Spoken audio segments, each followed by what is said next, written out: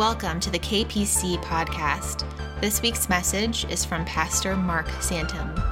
So, as we dive in here, as a parent, there are fewer things that get your attention more quickly than when kids call out for you, right? So if you're a parent, you know what I'm talking about. We could all have many stories of times when you heard your kids cry out or call out for you, right? And usually it's one of those heart-stopping moments. So there are plenty. One that came to mind as I was thinking about this is when shortly after my family moved here, my son Ethan and daughter Rachel, they were a little bit younger. So if you have little kids, how many of you take your little kids over to East Beach, right? I know you guys are East Beach fans. So you don't have to worry about the waves and the crowds. I mean, there's no bathrooms, but there's a big bay there. So I hear people do that. But so I'm on the beach there, and then my son Ethan one time just begins to call out to me, and it was one of those scary call out, like, Dad, Dad. So I'm looking over, see what's going on. So then Rachel goes to him, and then I don't know what she sees, but she starts calling out. So I got two crying kids calling out to me. So of course, as a dad, I'm just hustling in there like David Hasselhoff, into the, not really, but. So I go in there to save the day. So they're calling, crying out. So anyhow, I scoop both of them up like this, and we have water in here. And so I'm trying to ask them what they are calling me for. And as I am asking that, I notice that there's not three in our little huddle, but four. There's my two children, me, and the jellyfish right here. So this jellyfish in this pool lights all three of us up. So then we turn to my wife Tina, and we all start to call out to her. And then she had to take care of three kids. But you got to watch those jellyfish in August there. And when you're a kid, there's fewer things that'll get your attention faster than whenever your parent calls you, especially, if they call you by your first and middle name. How many of you had the middle name PTSD, right? I just remember these random thoughts you have growing up, just because they're memories that happened again and again and again. We had a neighbor across the street, Paul Kress. And so Paul still lives there back in Forsyth Road there in Valencia, Pennsylvania. And so when he was a kid, we would play all over the neighborhood. That's how you always knew where the kids were. You saw where the big pile of bikes were. And so Paul had a very stringent dinner time hour. And so every night around 6 o'clock, the mother didn't know where he was. Let me show you a little feedback here. So she would come out, assume the position, and she would just go like this, and she would say, Paul, supper time, and then she would ring the bell, ding, ding, ding, like 3 times. So wherever you were, you heard the call, and then you heard the bell, and then Paul would stop. Even if he was in the middle of wrestling with you, he would stop, and he would get up and stand at attention. He was very well, raised very well, and he would stand up and he'd go, Mother, I'm coming, just like that every time. Every day. We all knew when the Cresses had to eat because Paul yelled across the neighborhood, Mother, I'm coming. Because when that call came, man, he was there. And I don't have to tell you what happened if he didn't make it, right? So this morning we are going to discuss the notion of calling, this biblical idea of calling. That definitive sense that God is calling to us to give us hope, to give us meaning, to give us purpose. And what is this sense of call that we all listen for? This call that we hope for, this call that we look toward in order to find this hope, this purpose, this significance in life, because you don't even need to be a Christian to want that. As image bearers of God, created in His image, every human is designed and wired to hear the call of God. Of course, with sin, that process often gets truncated. But God's call goes out, and we are designed to respond to that. What I love, C.S. Lewis, in his essay, Weight of Glory, says this: we all desire for our own far-off country a scent of a flower we have not found, the echo of a tune that we have not heard, and news from a country that we have never yet visited.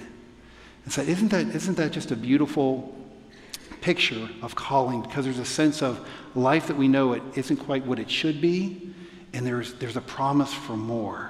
And so if there is a God out there that is calling us to a place that we have yet to experience, how awesome would that be? We all long to be called to journey to such a place where we can find contentment for our souls and assurance that our lives are going to matter. I don't know actually who did this, but on my office door, somebody hung this on here. It says, What you do matters, what you do matters, what you do matters, what you do matters. And so I just looked at it first and didn't think anything of it. But as I started researching this on call, we all Christian or not, we all want to know that what we do matters beyond this moment. Am I right? So Paul in the Philippians, he has all of his baggage, right? He has all of his, not just all of his badges of honor that he used to make him think that he was such a wonderful follower of God. But then he has all of his sin. And so in Philippians 3, he says this, "But one thing I do, forgetting what is behind and straining forward to what is ahead, I press on for the goal to win the prize for which God has called me heavenward in Christ Jesus." So that's an interesting phrase, isn't it? The heavenward call. Like, if you just heard that, you would think, does that mean after I'm dying, is that the heavenward call? Like, come to the light, Mark, come to the light, Is that what that is? I don't think so. Is it just a promise to remind us that one day heaven will be our address in the sweet by and by? Is that what the heavenward call is? Or is there more to calling than that? Is it more of a journey than a destination? And I think it is. So this morning, let's just look at 3 biblical reflections on calling. I think that's the next slide. Let me just say first and foremost, this topic of calling it's ginormous. That's a good word. And I just will literally not be able to do it justice today.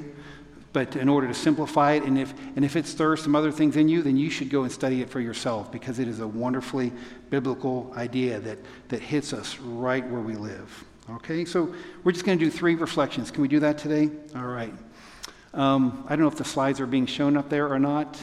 If they are, I'll just continue, but you guys can catch up as you can. Reflection number 1. You ready for this? God always makes the first call. It's true that Scripture is full of people that call out to God, and there are verses that commend those that do call out to God. For instance, you go into the Psalms, and the Psalms is full of David calling out to God, right? You could, if you just condensed that, it would still be a pretty thick book. Here's a few examples. Psalm 55, "As for me, I call out to the Lord, and he saves me. Evening, morning, and noon, I call out in distress, and he hears my voice." 1 Chronicles 16, "Oh, give thanks to the Lord, and call upon his name, make his deeds known among the peoples." Psalm 145, "The Lord is near to all who call out to him, to all who call on him on truth." Psalm 116 begins to turn the trajectory here a little bit that I would like to go down. Psalm 116 says this, "Because he inclined his ear to me, therefore I shall call upon him as long as I live." So here's the deal. I should say, first of all, we should all make calling out to God one of our spiritual disciplines. How many of you have called out to God in the past week? Let me see your hands. All right. Yes, I love to see those hands. That is good. You call out to God, cry out to God. It's a beautiful thing. David gave us a beautiful precedent for that. And don't stop doing that. But the reason why it says in Psalm 116 is we call out to God because he first inclined his ear to hear us. How many of you you've learned not to call out to certain people because they don't want to hear you. They don't want to answer your calls. They don't want to talk to you. How many wives in here ever try to call to their husbands on a Sunday afternoon whenever the Cowboys were playing the Redskins? And you got nothing, right? Like, why even bother? But the reason we call out because we know that God first inclined his ear toward us. You see, God is the great initiator. 1 John 4:19 says that we love because what? He first loved us. And that's a New Testament principle. You can just repeat that and fill in the blanks. We serve because he first served us. We forgive because what? He first forgave us. We call out to God because why? Because he first called out to us. And we simply respond to the sovereign God of all who called Abram out of his ignorant pagan ways. He called Lazarus out of his lifeless tomb. He called the disciples out of their common lifestyles. And he called Israel from the very beginning. I love this passage. This comes from Isaiah 65, verse 1. This is what God said. "I revealed myself to those who did not ask for me. I was found by those who did not seek me, a nation that did not call on my name. I said, here am I, here am I." Guys, that is the kind of God that we serve. The one that doesn't wait for us to make the first move. God always makes the first move. So when we talk about calling always assumes that there is a caller, right? There's always assumes that there's a caller. And the great thing for Christians is that God is the one that's calling us. We do not call ourselves. We are not the captains of our own ship in destiny, as the world would say. So that's just a real basic point, but one that really should be noted, that God is the one that always makes the first call. The second reflection is this. God calls people to himself. Let me tell you why that matters. It sounds simple. I'm going to give you there's a few quotes I'm going to share with you today from a guy named Os Guinness. How many of you know of Os Guinness? How many of you have read this book called The Call? If you have, you are more blessed than other people that you're sitting around right now. And if you haven't read it and you're interested in just the whole nature of the call of God, this is one of the seminal books that you can read on that. So I'm going to take a couple quotes from him. But when I was thinking of great quotes that summarize, like, what is the call of God? I think this is the most beautiful one that could be found. So it's going to be up on the screen for you. In relation to call, Os Guinness says this: God calls us to himself so decisively that everything we are, everything we do, and everything we have is invested with special devotion and dynamism lived out in response to his summons. That is a beautiful, beautiful definition of the call of God. And you just look at, does that fit your life? To what degree does that fit your life? It could be pretty encouraging for a lot of you. For some of you, that could be really convicting. It could be really convicting if you have fully embraced the call of God. You see, but the important thing is God calls us first to himself, because Christianity is at its core relational. It is not an impersonal force directing us to go here and do this and believe this for no reason, but instead, rather, God calls people first to himself through the person of Christ. And he does this through love. He calls his people through love. And then when he does that, people are called and God is glorified and we are benefited. What I love, because we were made like that, I can't help but think of that great classic quote by Augustine from the book, one of his Confessions. He said, "You have made us for yourself, O God. Our hearts are restless until they find their rest in you." So there's this sense that we are incomplete. And then when God calls us, he calls us to himself in personal relation and transformation. So what happens when God calls us to himself? All right? So this is the primary three things we'll talk about today. Why does God call us to himself? For three things: salvation, sanctification, and vocation. And fortunately for you, you can remember these because they all rhyme and they all end in ation, all right? Vacation isn't on there, although some of you might want to add that. But we'll get to what vocation is. But those are the three: salvation, sanctification, and vocation. So real quickly, we'll just talk about salvation. So God calls people to himself. You know, almost 40 times in the New Testament, the word calling, that's used interchangeably for salvation, right? So you can look that up. Romans 8:28 is one of the most popular versions of that. So when God issues this call for salvation, this is, I'm going to just give you two theological terms. These terms we won't find in the Bible. But, theologians, they'll take, sometimes theologians and biblical scholars, they kind of, they don't always get along and play well. But the job of theologians is just to take some overall themes and kind of put their own language to it, right?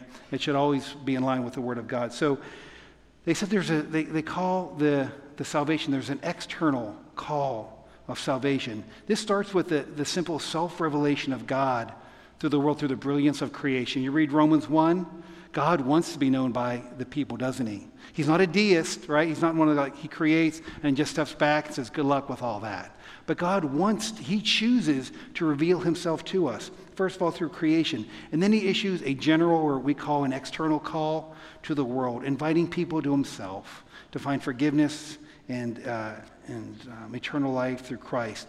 This happens, through the reading of the Word, through the witness of believers, through miracles. This external call goes out. A great way to to picture this external call of God. If you read the parable in Luke 14, the parable of the wedding banquet, this is when the king gets the big banquet together and invites and sends out all of those Evites, right?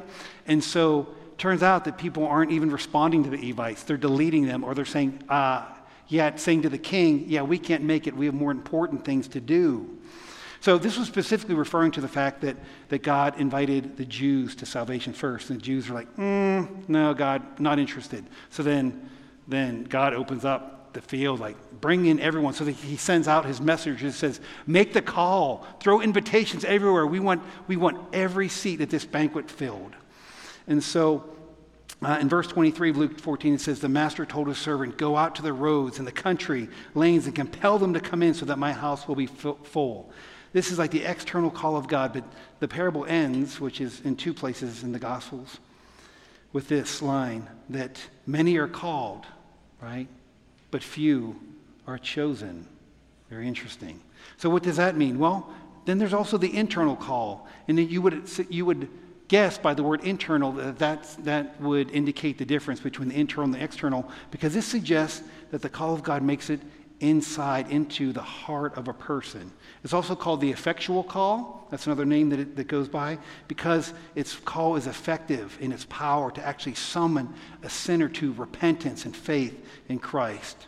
So you could say this, that many are called externally, but few are called internally. The scriptures remind us that wide is the road that leads to destruction and many find it, but narrow is the way that leads to life and very few find it.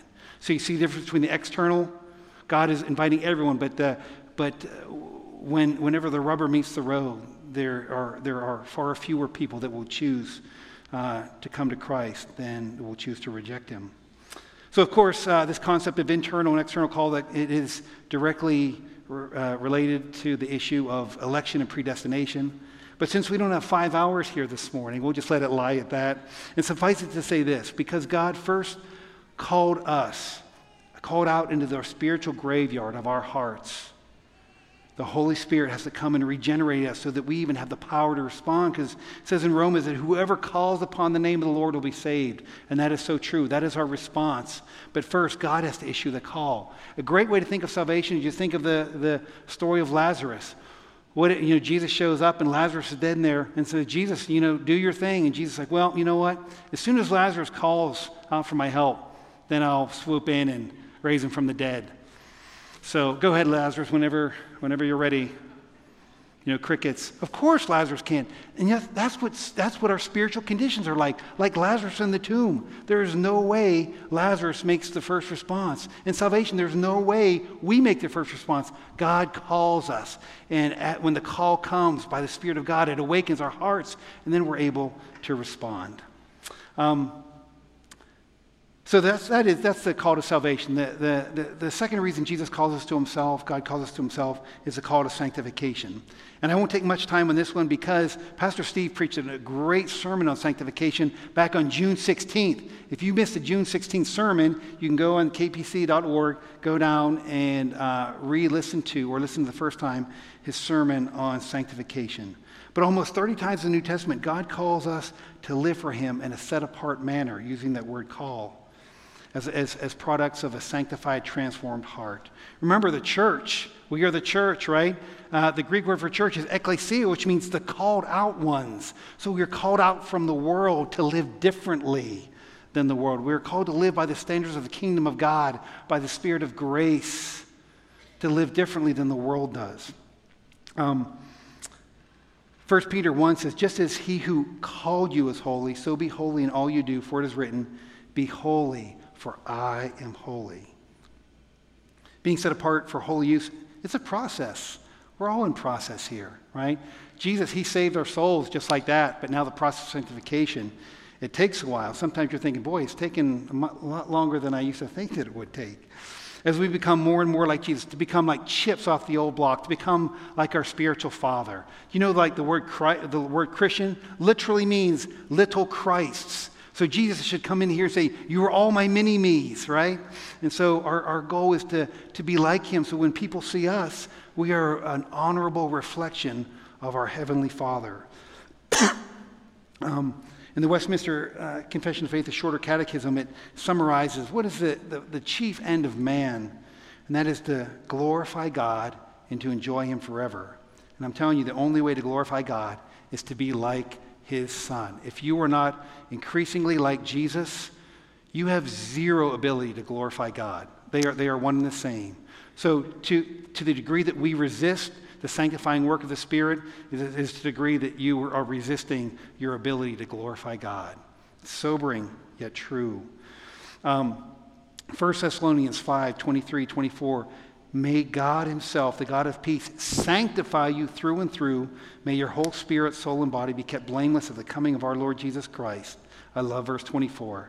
The one who calls you is faithful, and he will do it. Amen.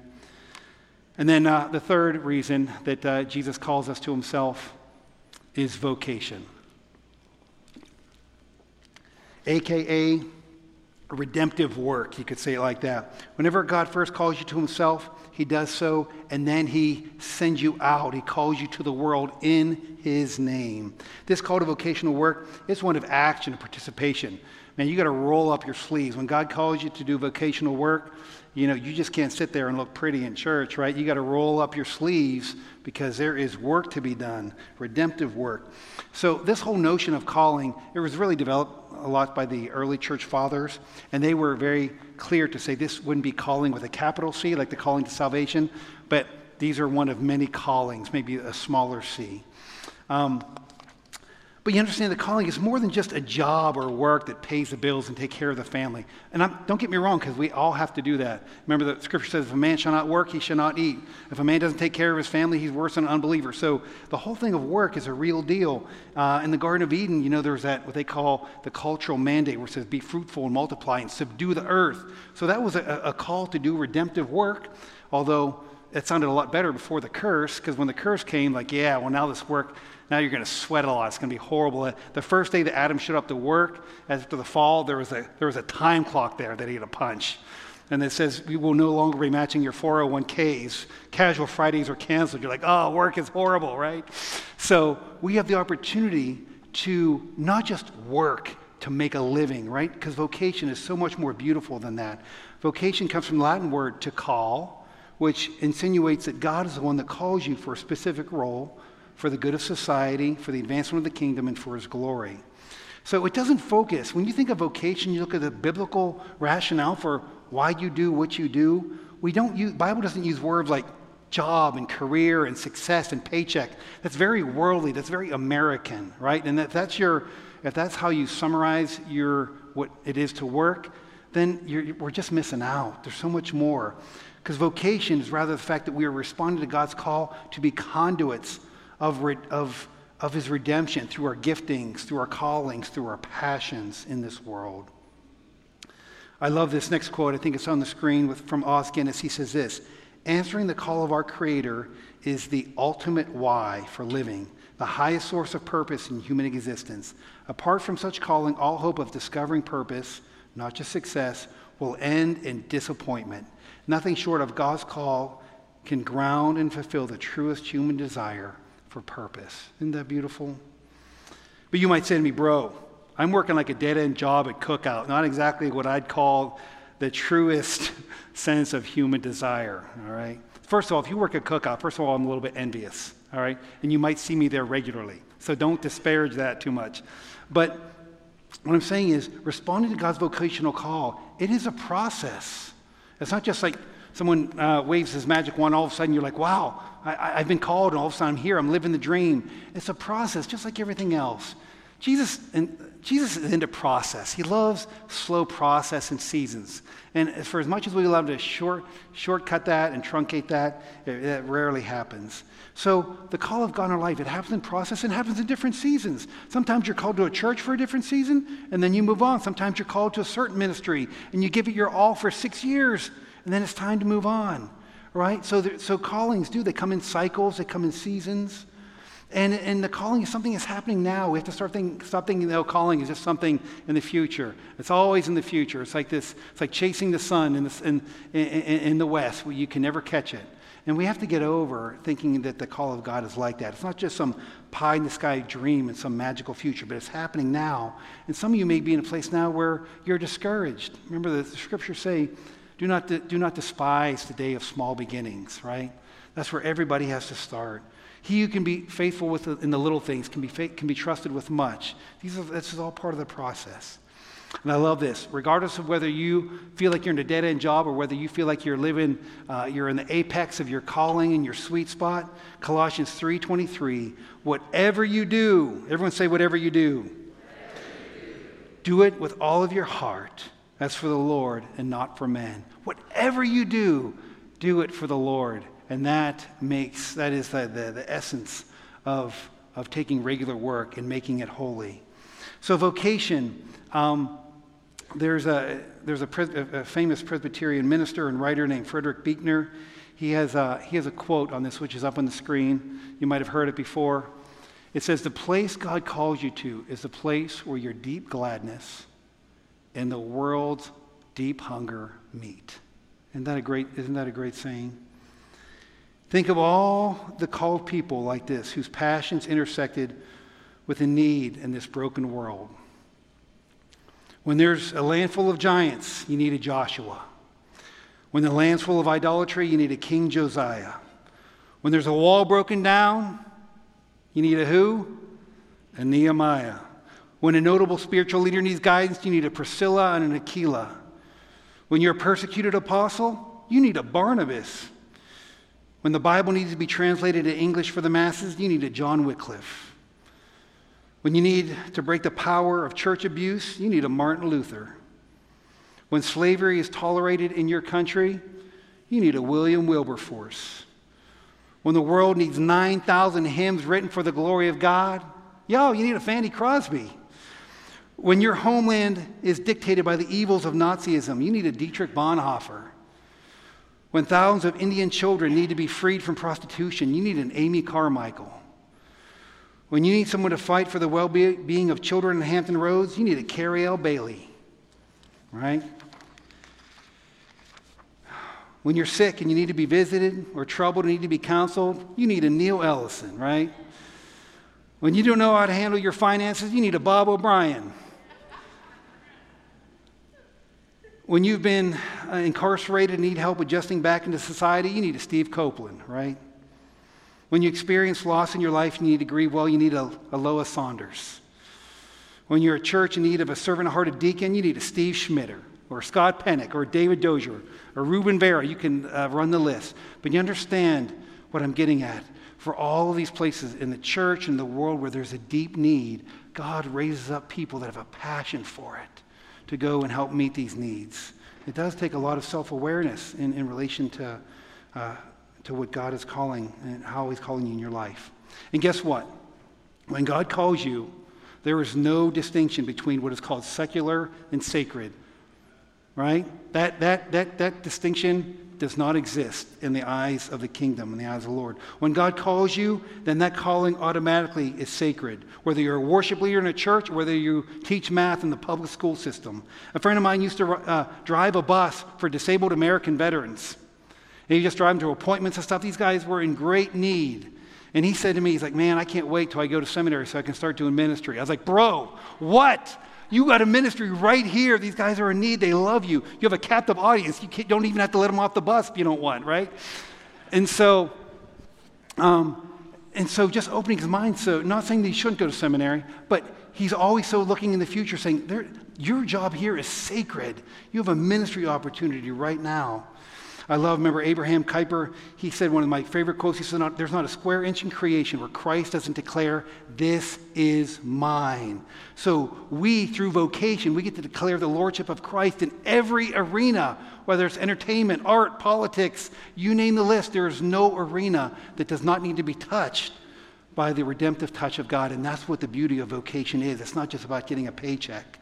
So you can be a truck driver, an engineer, a nurse, a missionary, a homeschool mom. You can be an army chaplain, a prison ministry volunteer or a Starbucks barista, and you can do it all for the glory of God and let God use you as a conduit for his redemptive touch. That is the beauty of vocation. Amen. And let me say this, I got to say this. If God calls you, then do not compare your calling to anyone else's. They are custom made. How many of you have ever done that? How many of you are so excited about the calling of God, then all of a sudden you see someone else, you're like, oh boy, all right, I'm done. So isn't that just like the enemy to come right in and take something so beautiful, the call of God, and then begin to twist it? And then there's envy and jealousy and discouragement. And then a lot of you may not be walking your calling because you're comparing yourself or wishing you had a different calling. Remember, we don't call ourselves, God does. And so your call does not need to be better or more noticeable or more grandiose. You will be rewarded not for the visibility of your calling, but rather for your faithfulness to your calling. You got that? You will not be rewarded for how visible you are, but for how faithful you are, whether it's noticed by others or not. Let me just say this too before we finish up. There's still hope for you if you feel like you're a Jonah. How many of you, okay, I'm not going to, just a quick hand raising. This is past tense. How many of you in your past felt like Jonah and you ran from the calling of God and God had to hunt you down, all right, and now he won you over and you're now following in the call of God? Let me see your hands if you were ever once a Jonah. Hey, Jonas, ex-Jonas, that's right. I see that hand, Mac. Even Mac was a Jonah. Come on. Look what the Lord did for him. And so, or some of you are jumping the gun. Some of you are feel a calling to a new season, and the Lord's saying, wait, and you're trying to jump in before it's time. That also can be very frustrating. I remember when I was working at Regent, back with Diane a few years ago. This is just an incredible story. A man came because he was interested in going to school of divinity, and I was working in admissions there. His name was Scott. His wife's name was Karen. They weren't the Walters, but they were from Colorado, and I was talking to him. He goes, let me tell you why I'm here. He said, I've been working in kind of high finance for years out in the Denver area, and he said, I just helped close a deal. So by me closing that deal, I had a $75,000 check that I made in one day. He said, I walked out to my car and just feeling like he couldn't wait to get home to tell his wife, and his wife was, she was a well-paid lawyer out there, and he said he got to his car, and he went to put the keys in his car, and the Holy Spirit stopped him and said, what are you doing? He said, I dropped the keys right there, and he goes, I got down on my knees, and he realized the Holy Spirit said, I did not call you to make all this money. He said, I called you to go to the nations and share my word. So he went back, and here his wife had a very similar experience that same day. They both quit their high-paying jobs, moved out to Regent, kind of lived on their savings. And so now he's serving, and so she went from a lawyer and she became a nurse. So then whenever she went over overseas, he could preach the gospel and she could take care of the sick. I'm telling you what, I saw that, and I was like, come here, just give me a hug, bro. I said, I don't know, apparently you don't need financial aid, but you know what? The fact that he would walk away from that was a great sacrifice. And your story doesn't have to be like that, but that was a very notable one that I remembered. Remember, God's calling is persistent. In Romans 11, it says it's irrevocable without repentance. His call on your life does not budge. If you get a staring contest with the calling of God, guess what? Guess who's going to blink first? It's going to be you. All right? The calling of God, and that's a beautiful extension of God's unchanging, unflinching character. The quote says, it's never too late to be what you could have been. And I think there's a lot of truth of that in the gospel. Okay, finally, reflection number 3, and this one is real short because it's very obvious. Reflection number 3 is we must walk worthy of our calling. Ephesians 4:1 says this, as a prisoner for the Lord, and this is Paul giving his perspective from a prison, right? You always get clear perspective when stuff like that happens. He said, I urge you to walk worthy of the calling to which you have been called. I tell you what, that verse encourages me, and I'm going to be honest, it haunts me sometimes. Like, am I walking worthy of the calling to which I've been called? When God, Actually, I just wrote this in here right before I came because I saw this on Facebook and it mentioned calling. I was like, you know what? That's actually pretty good. I'm going to mention it. So I saw this thing on Facebook. It said this: when God put a calling on your life, he already factored in your fear and stupidity. Most comforting thing that I've heard in years. I was like, man, that's a lot of good truth to that. He already factored that in because the expectation to walk in the call of God is not to walk perfectly, but it is an expectation to walk faithfully, consistently, maturely, in such a way that honors the person of Jesus to all who watch how you live your life. Amen. Well, good. I'm going to ask Casey if you want to come on up. So here's our response this morning, church, as we close. In response to the call of God, whether it's to salvation, to sanctification, or to vocation, hear this great reminder from Isaiah 43:1. But now, says the Lord God, your creator, and he who formed you, O Israel, do not fear. I have redeemed you. I have called you by name. You are mine. So when it comes to salvation, that's a very obvious tie-in. Sanctification and vocation. God's engraved you in the palm of his hands. He's called you by name. That is significant because you know why? Because the names are so significant. Your name is written in this book, the Lamb's Book of Life. It is written there, your name, and that is important. In salvation, in sanctification, he is redeeming you, right? Your mind, your will, your attitude, your relationship, so that you can decrease and so the Son of God can increase in your life, like John the Baptist said. And in vocation, it could be fearful. For some of you may have to give up some things. Some of you may have a comfortable life right now, and you could be my friend Scott, who just said, God, my life is comfortable now, but it's not what you want me to do. And some of you might be fearful because you have to give up stuff, and that's hard to do. But do not fear, for you don't have to decide in your vocation. God has decided that for you. He's trailblazing a path ahead of you. We simply walk in the direction that the divine voice is calling you, in his season, in his time. So, as we close, we're just going to consider the Lord's call in our lives, whether it's for salvation, for sanctification, or vocation.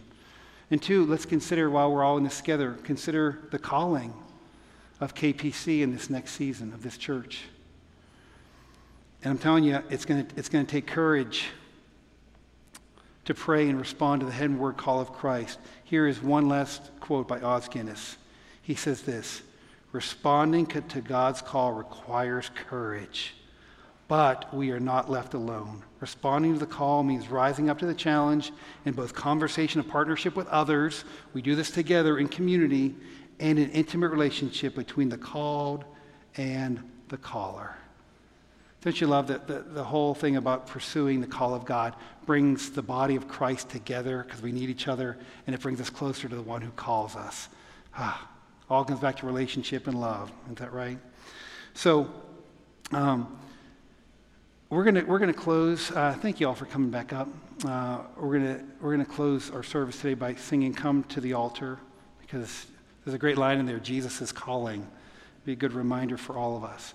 So this is what I'm simply going to ask you to do. We do have some altar ministers that would come up after the service. I'm just going to ask you to just come up a little bit. You can just come out now as we sing this last song.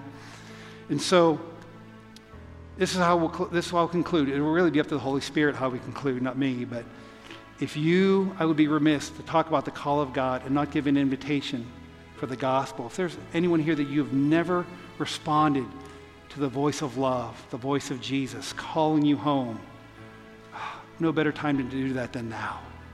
You just come up here front and we will pray with you because the call of God is the one voice that you don't want to push away. And his effectual call, honestly, you don't have a chance. He's gonna bring you right in because he's so awesome and amazing. And if you have a call for sanctification, if some of you feel that you've been hung up, you haven't been growing, you haven't been flourishing, maybe there's stubborn sin in your life, it's a good opportunity to come up and pray for that you would be more like Jesus and less like yourself, less like this world. And then finally, if you are struggling right now, if you're at a crossroads by what you do, like, I feel that I should not be doing what I'm doing right now, or I don't feel like I'm doing what I'm doing now. I don't know if I should stay there. I don't know if I'm bearing fruit, because we all need that purpose, that assurance that God, that we are doing in this short life what God would have us to do to bring his redemptive touch to the world around us. And that can be confusing. So don't try to figure that in yourself. Come out and get prayer for that. So I'm going to ask, as we close in prayer, you can sing, you can bow your heads right there and pray, you can pray with someone in the seats, or you can come up, however the Lord leads you. All right, and then when we're done with the song, and the altar ministers will stay up here even after the benediction. I'll give them the benediction, and then we'll be out for the day, okay? So, Lord, we just come to you now in the name of the one who calls us. We thank you, Lord, that we have heard your voice, that you call us by name. You call us unto salvation.